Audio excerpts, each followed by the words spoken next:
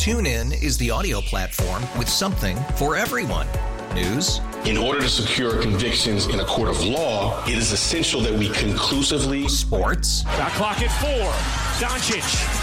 The step back 3. You bet. Music. You set my world on fire. Yes, and even podcasts.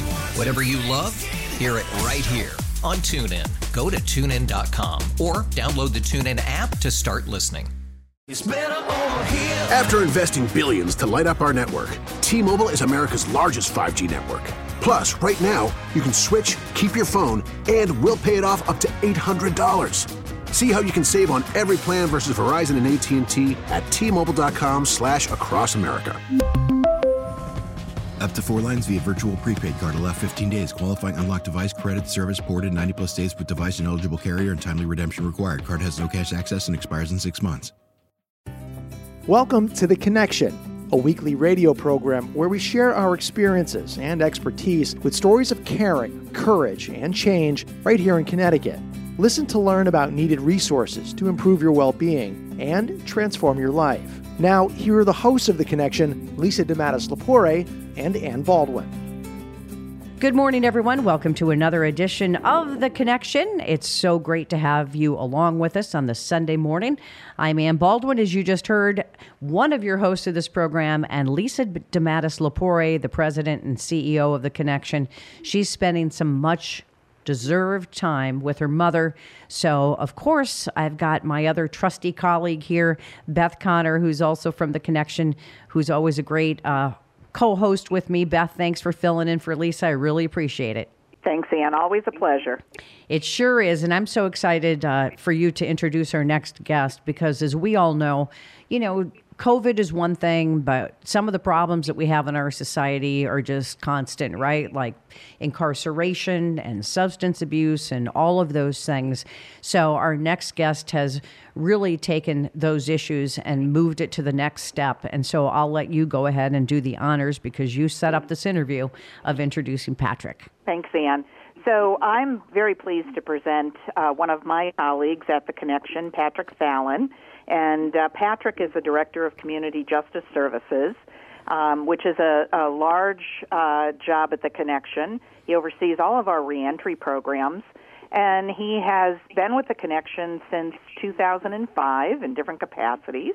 Patrick is always very creative in finding solutions for situations that happen. And, of course, with COVID going on right now, we've been asked in many ways to conduct our services a little bit differently. Nonprofits are figuring it out when they need to see people and to provide services for folks. And Patrick is just a shining example of someone who has taken a difficult situation and turned it into something positive for a lot of people. So with that, I would love to introduce our listeners to Patrick. Hi, Patrick. Hi, how are you? Thank you. As you said, I've been with The Connection since 2005.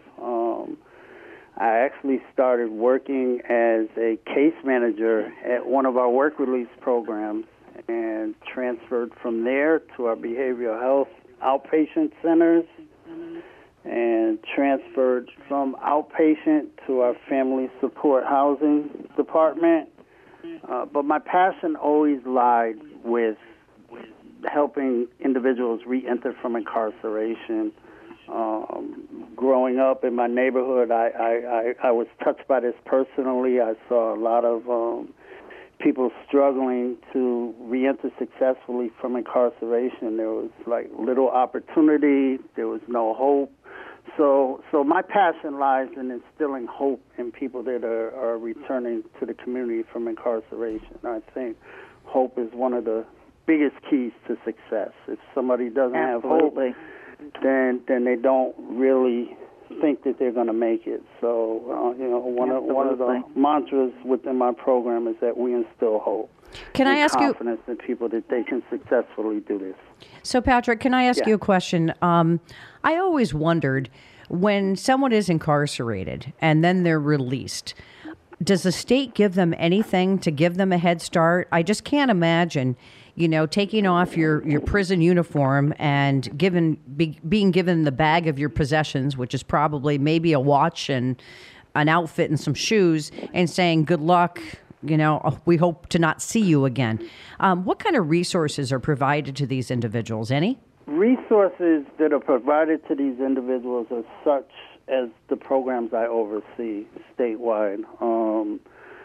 They depend a lot on the nonprofit sector to provide services such as case management, substance abuse treatment, vocational training, and employment searching.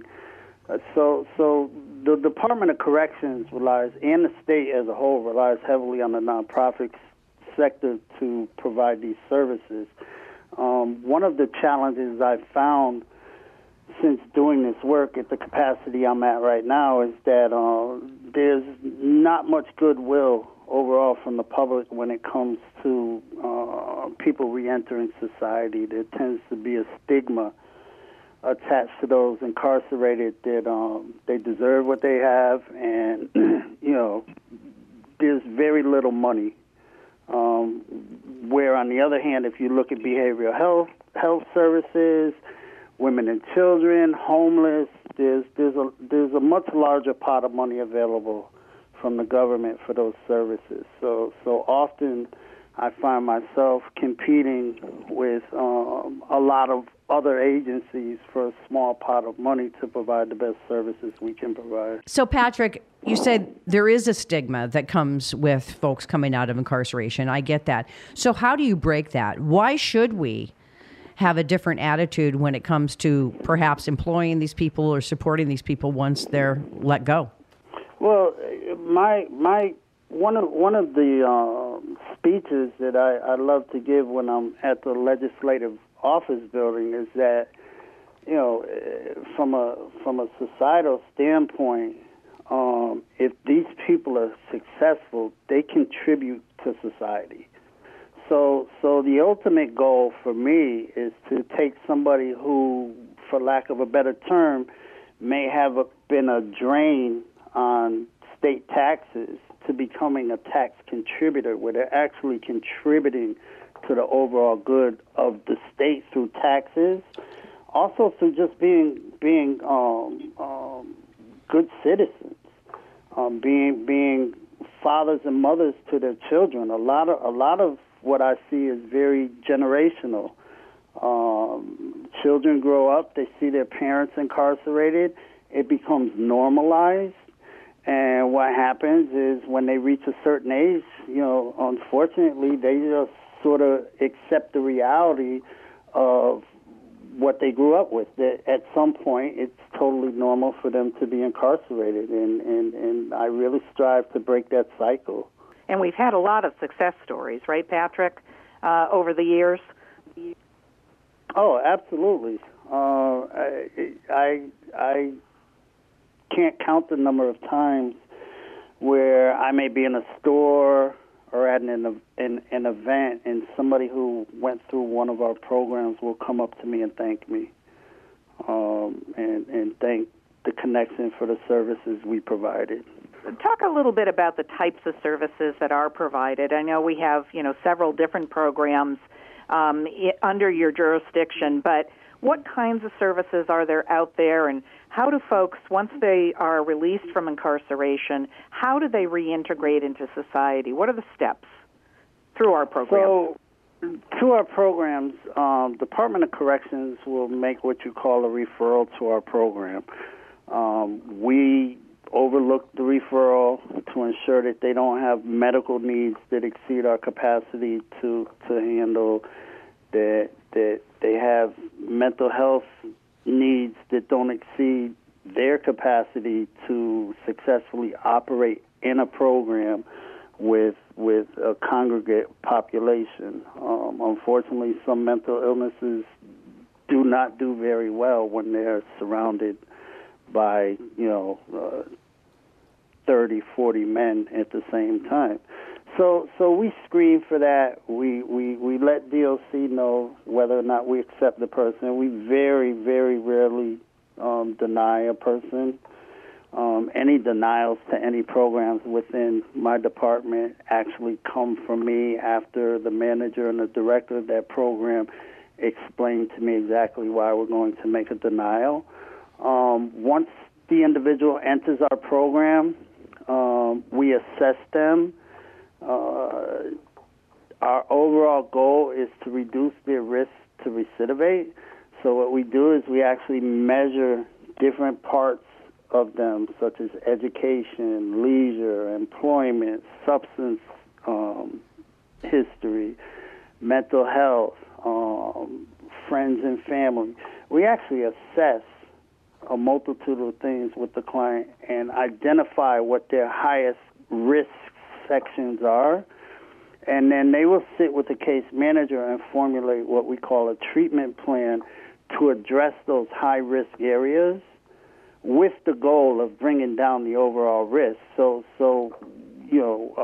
when they get in a program, if, say, for instance, they have no employment history, they didn't complete their education at high school, a treatment plan may look something like a client enrolling in night school or adult education while simultaneously working with our vocational specialists to formulate a resume, learn how to explain their time incarcerated, interview, and then actually retain a job, which is one of our biggest issues when it comes to employment, is a lot of our guys lack the soft skills to retain a job once they have actually obtained a job. So we do a lot of what I call back-end work on the vocational side, where we not only train people, get their resumes set up, do mock interviews with them, help them secure a job, we hold groups where we work on soft skills, employment etiquette, so that people are able to maintain a job and keep it while they're looking for their next opportunity. Wow, it sounds like a lot of wraparound services, which is exactly what, apparently leads to success. If you're just tuning in, we're speaking with Patrick Fallon, and he's the Director of Community Justice Services at The Connection. And Patrick, I have to say, in reading and doing my background work for this interview, you've done all this and you've been pursuing and passionate about your job while also going through some of your own personal hardships. Can you talk a little bit about that? Well, I back in March, I would say, I was displaced, me and my 3 grandchildren and 2 dogs, by a house fire. We ended up in a hotel for almost 3 months. Ironically, it was at the height of when COVID started ramping up. So it was a bit of a challenge to try to juggle both being displaced in a hotel and formulating these operation and contingency plans for each of the programs, where we would set aside quarantine sections for any clients that were symptomatic, putting protocols in place for staff and clients to wear masks, taking temperatures, constantly reinforcing the importance of following these protocols for staff and clients' own safety. So it was a bit of a juggling act for a little while. It kept me busy. But this is a great example, though, of who Patrick is. Patrick takes the highest mountain and climbs it, and has done that in his work here at the Connection for many years. While this was going on, Patrick, the Department of Correction asked you to open a new program, correct? Tell us a little bit about that. Well, it was a direct result of the COVID pandemic. While formulating these operation and contingency plans for COVID and setting aside quarantine spaces and really taking a realistic view of if people will adhere to the protocols that are in place, particularly clients. What I recognized was that there was a real danger for COVID to actually run rampant within a congregate program such as one of my halfway houses. That began a conversation with the Department of Corrections that, though I can do everything in my power to quarantine people, to feed them in their room, I really think we need to pull individuals out of programs once they're diagnosed positive with COVID. Shortly after that conversation, I received a phone call, and they agreed with me and asked me if I'd be willing to utilize a new program space in Montville that had yet to be opened to create a program specifically for individuals coming back to the community from incarceration within halfway houses that tested positive for COVID. I was very passionate that this was needed. I agreed to take this on and was told, well, they would like it open within 2 weeks. So I remember that time. That was a big scramble, Patrick. That was a bit of a shock, but it kept. I'm really grateful for it. It kept me busy through a difficult time. Being displaced with the fire, homeschooling three children, maintaining 2 dogs in a hotel, and then having this on my plate, it really took my mind off of what I was going through personally. So I was able to actually sit down and compartmentalize situations better. I had to write a proposal. The proposal went back and forth with the Department of Corrections and internally in the agency several times. There had to be protocols written for this program. These protocols had to align with CDC and Department of Public Health guidelines for how to manage the COVID virus. So there was a lot of work. We really do. I must say we have some amazing staff at the agency. I reached out to staff that were currently employed and actually asked for volunteers to work at this program. Because there's a risk associated with it, right? It's very interesting you say that. There is a risk working in this program. However, Department of Corrections was great. They got us all the personal protection equipment that we needed, that I asked for. Myself and some of their medical staff did a tour of the program and set it up in a manner in which I actually put tape lines in the hallway where clients could not pass and where staff could not pass to maintain 6 feet of social distancing as well as the PPE when our staff were interacting with these clients. It was a very interesting situation. It was. But there was medical support. Oh. Yes. We have a nurse that comes through and checks daily, a couple of times daily, temperatures, symptoms, which is the other ironic thing and was really a wake-up call for me. As I would be at that program upon its inception the first couple of weeks, we got a huge influx of people into the program. Our census was as high as 24 individuals at one time. And what I began to notice as Department of Corrections vans would pull up and bring these individuals into the program, over 90% of them were asymptomatic.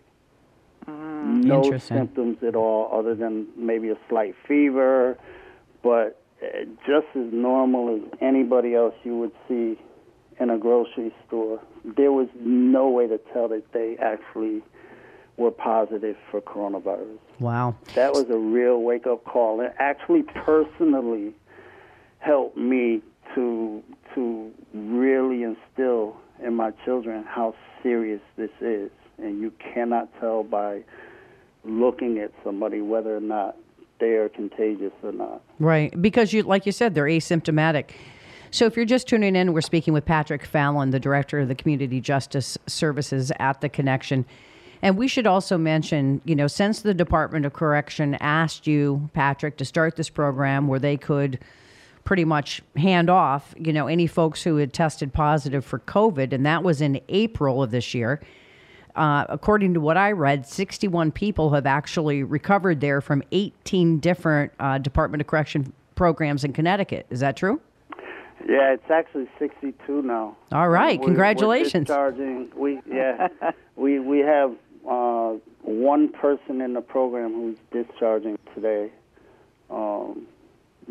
Who's tested negative. One of the interesting things when we look at the numbers and we look at all the protocols that were put in place, one of the most shocking things to me is that it's the only program in my residential network of care that I oversee that did not have one staff member test positive for coronavirus. Wow, that says a lot. And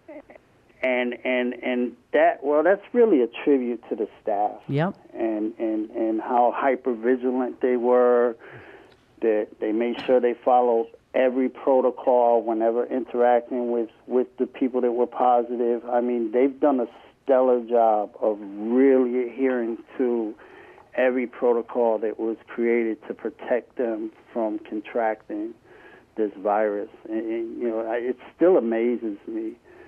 And that just tells me if society as a whole were more hypervigilant with the way we protect ourselves against this virus, it wouldn't be as prevalent as it is right now. I mean, the proof is in that program where we have staff who are working with people who we know are positive.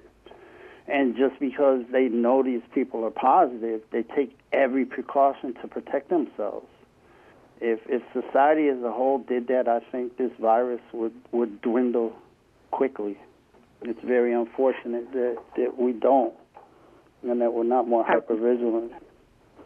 Yeah, how true that is. And this is sort of a example of that, a limited example. Patrick, how long are the clients staying in the program? What's the average length of stay? It's usually 14 to 20 days. They have to be symptom and fever free for, I believe it's 5 consecutive days. Are they tested again before they move on, or? Well, Department of Corrections is just beginning to test before people move on. You have to remember in the beginning, the testing was very difficult, and then we had the rapid testing, which proved very rapidly that it wasn't too accurate most of the time. Right. So the testing was actually way behind the virus curve on this, and everybody's just starting to catch up. Where we're able to test more. There's enough available tests. The tests are more reliable. In the beginning, it was a scramble even to get tests for individuals that were in halfway houses. All right. Well, we're almost out of time, but before we let you go, I think it's important, Beth, if I could read this quote here from Lisa. It says, Patrick Fallon demonstrates our agency values such as compassion, courage, and excellence every day in his work at The Connection. We're so proud of the work that he does, not only at our agency, but across the state to improve the lives of returning citizens. It is amazing what you're doing, Patrick, and, who knows how much longer you're going to have to keep these facilities open, and you're fulfilling a need that, obviously needs to be met. So it was very interesting. We should also mention, too, Beth, that if people want more information on this program or any of the programs that The Connection offers, please go to the website at theconnectioninc.org. That's theconnectioninc.org. Well, I just want to say a big thank you to Patrick for everything you do every day to protect people in Connecticut. And it's always great to work with you. And thank you so much for being on the show today. Thank you guys for having me. It was our pleasure. And, of course, a special thanks to all of you for listening to this edition of The Connection right here on WTIC News Talk 1080.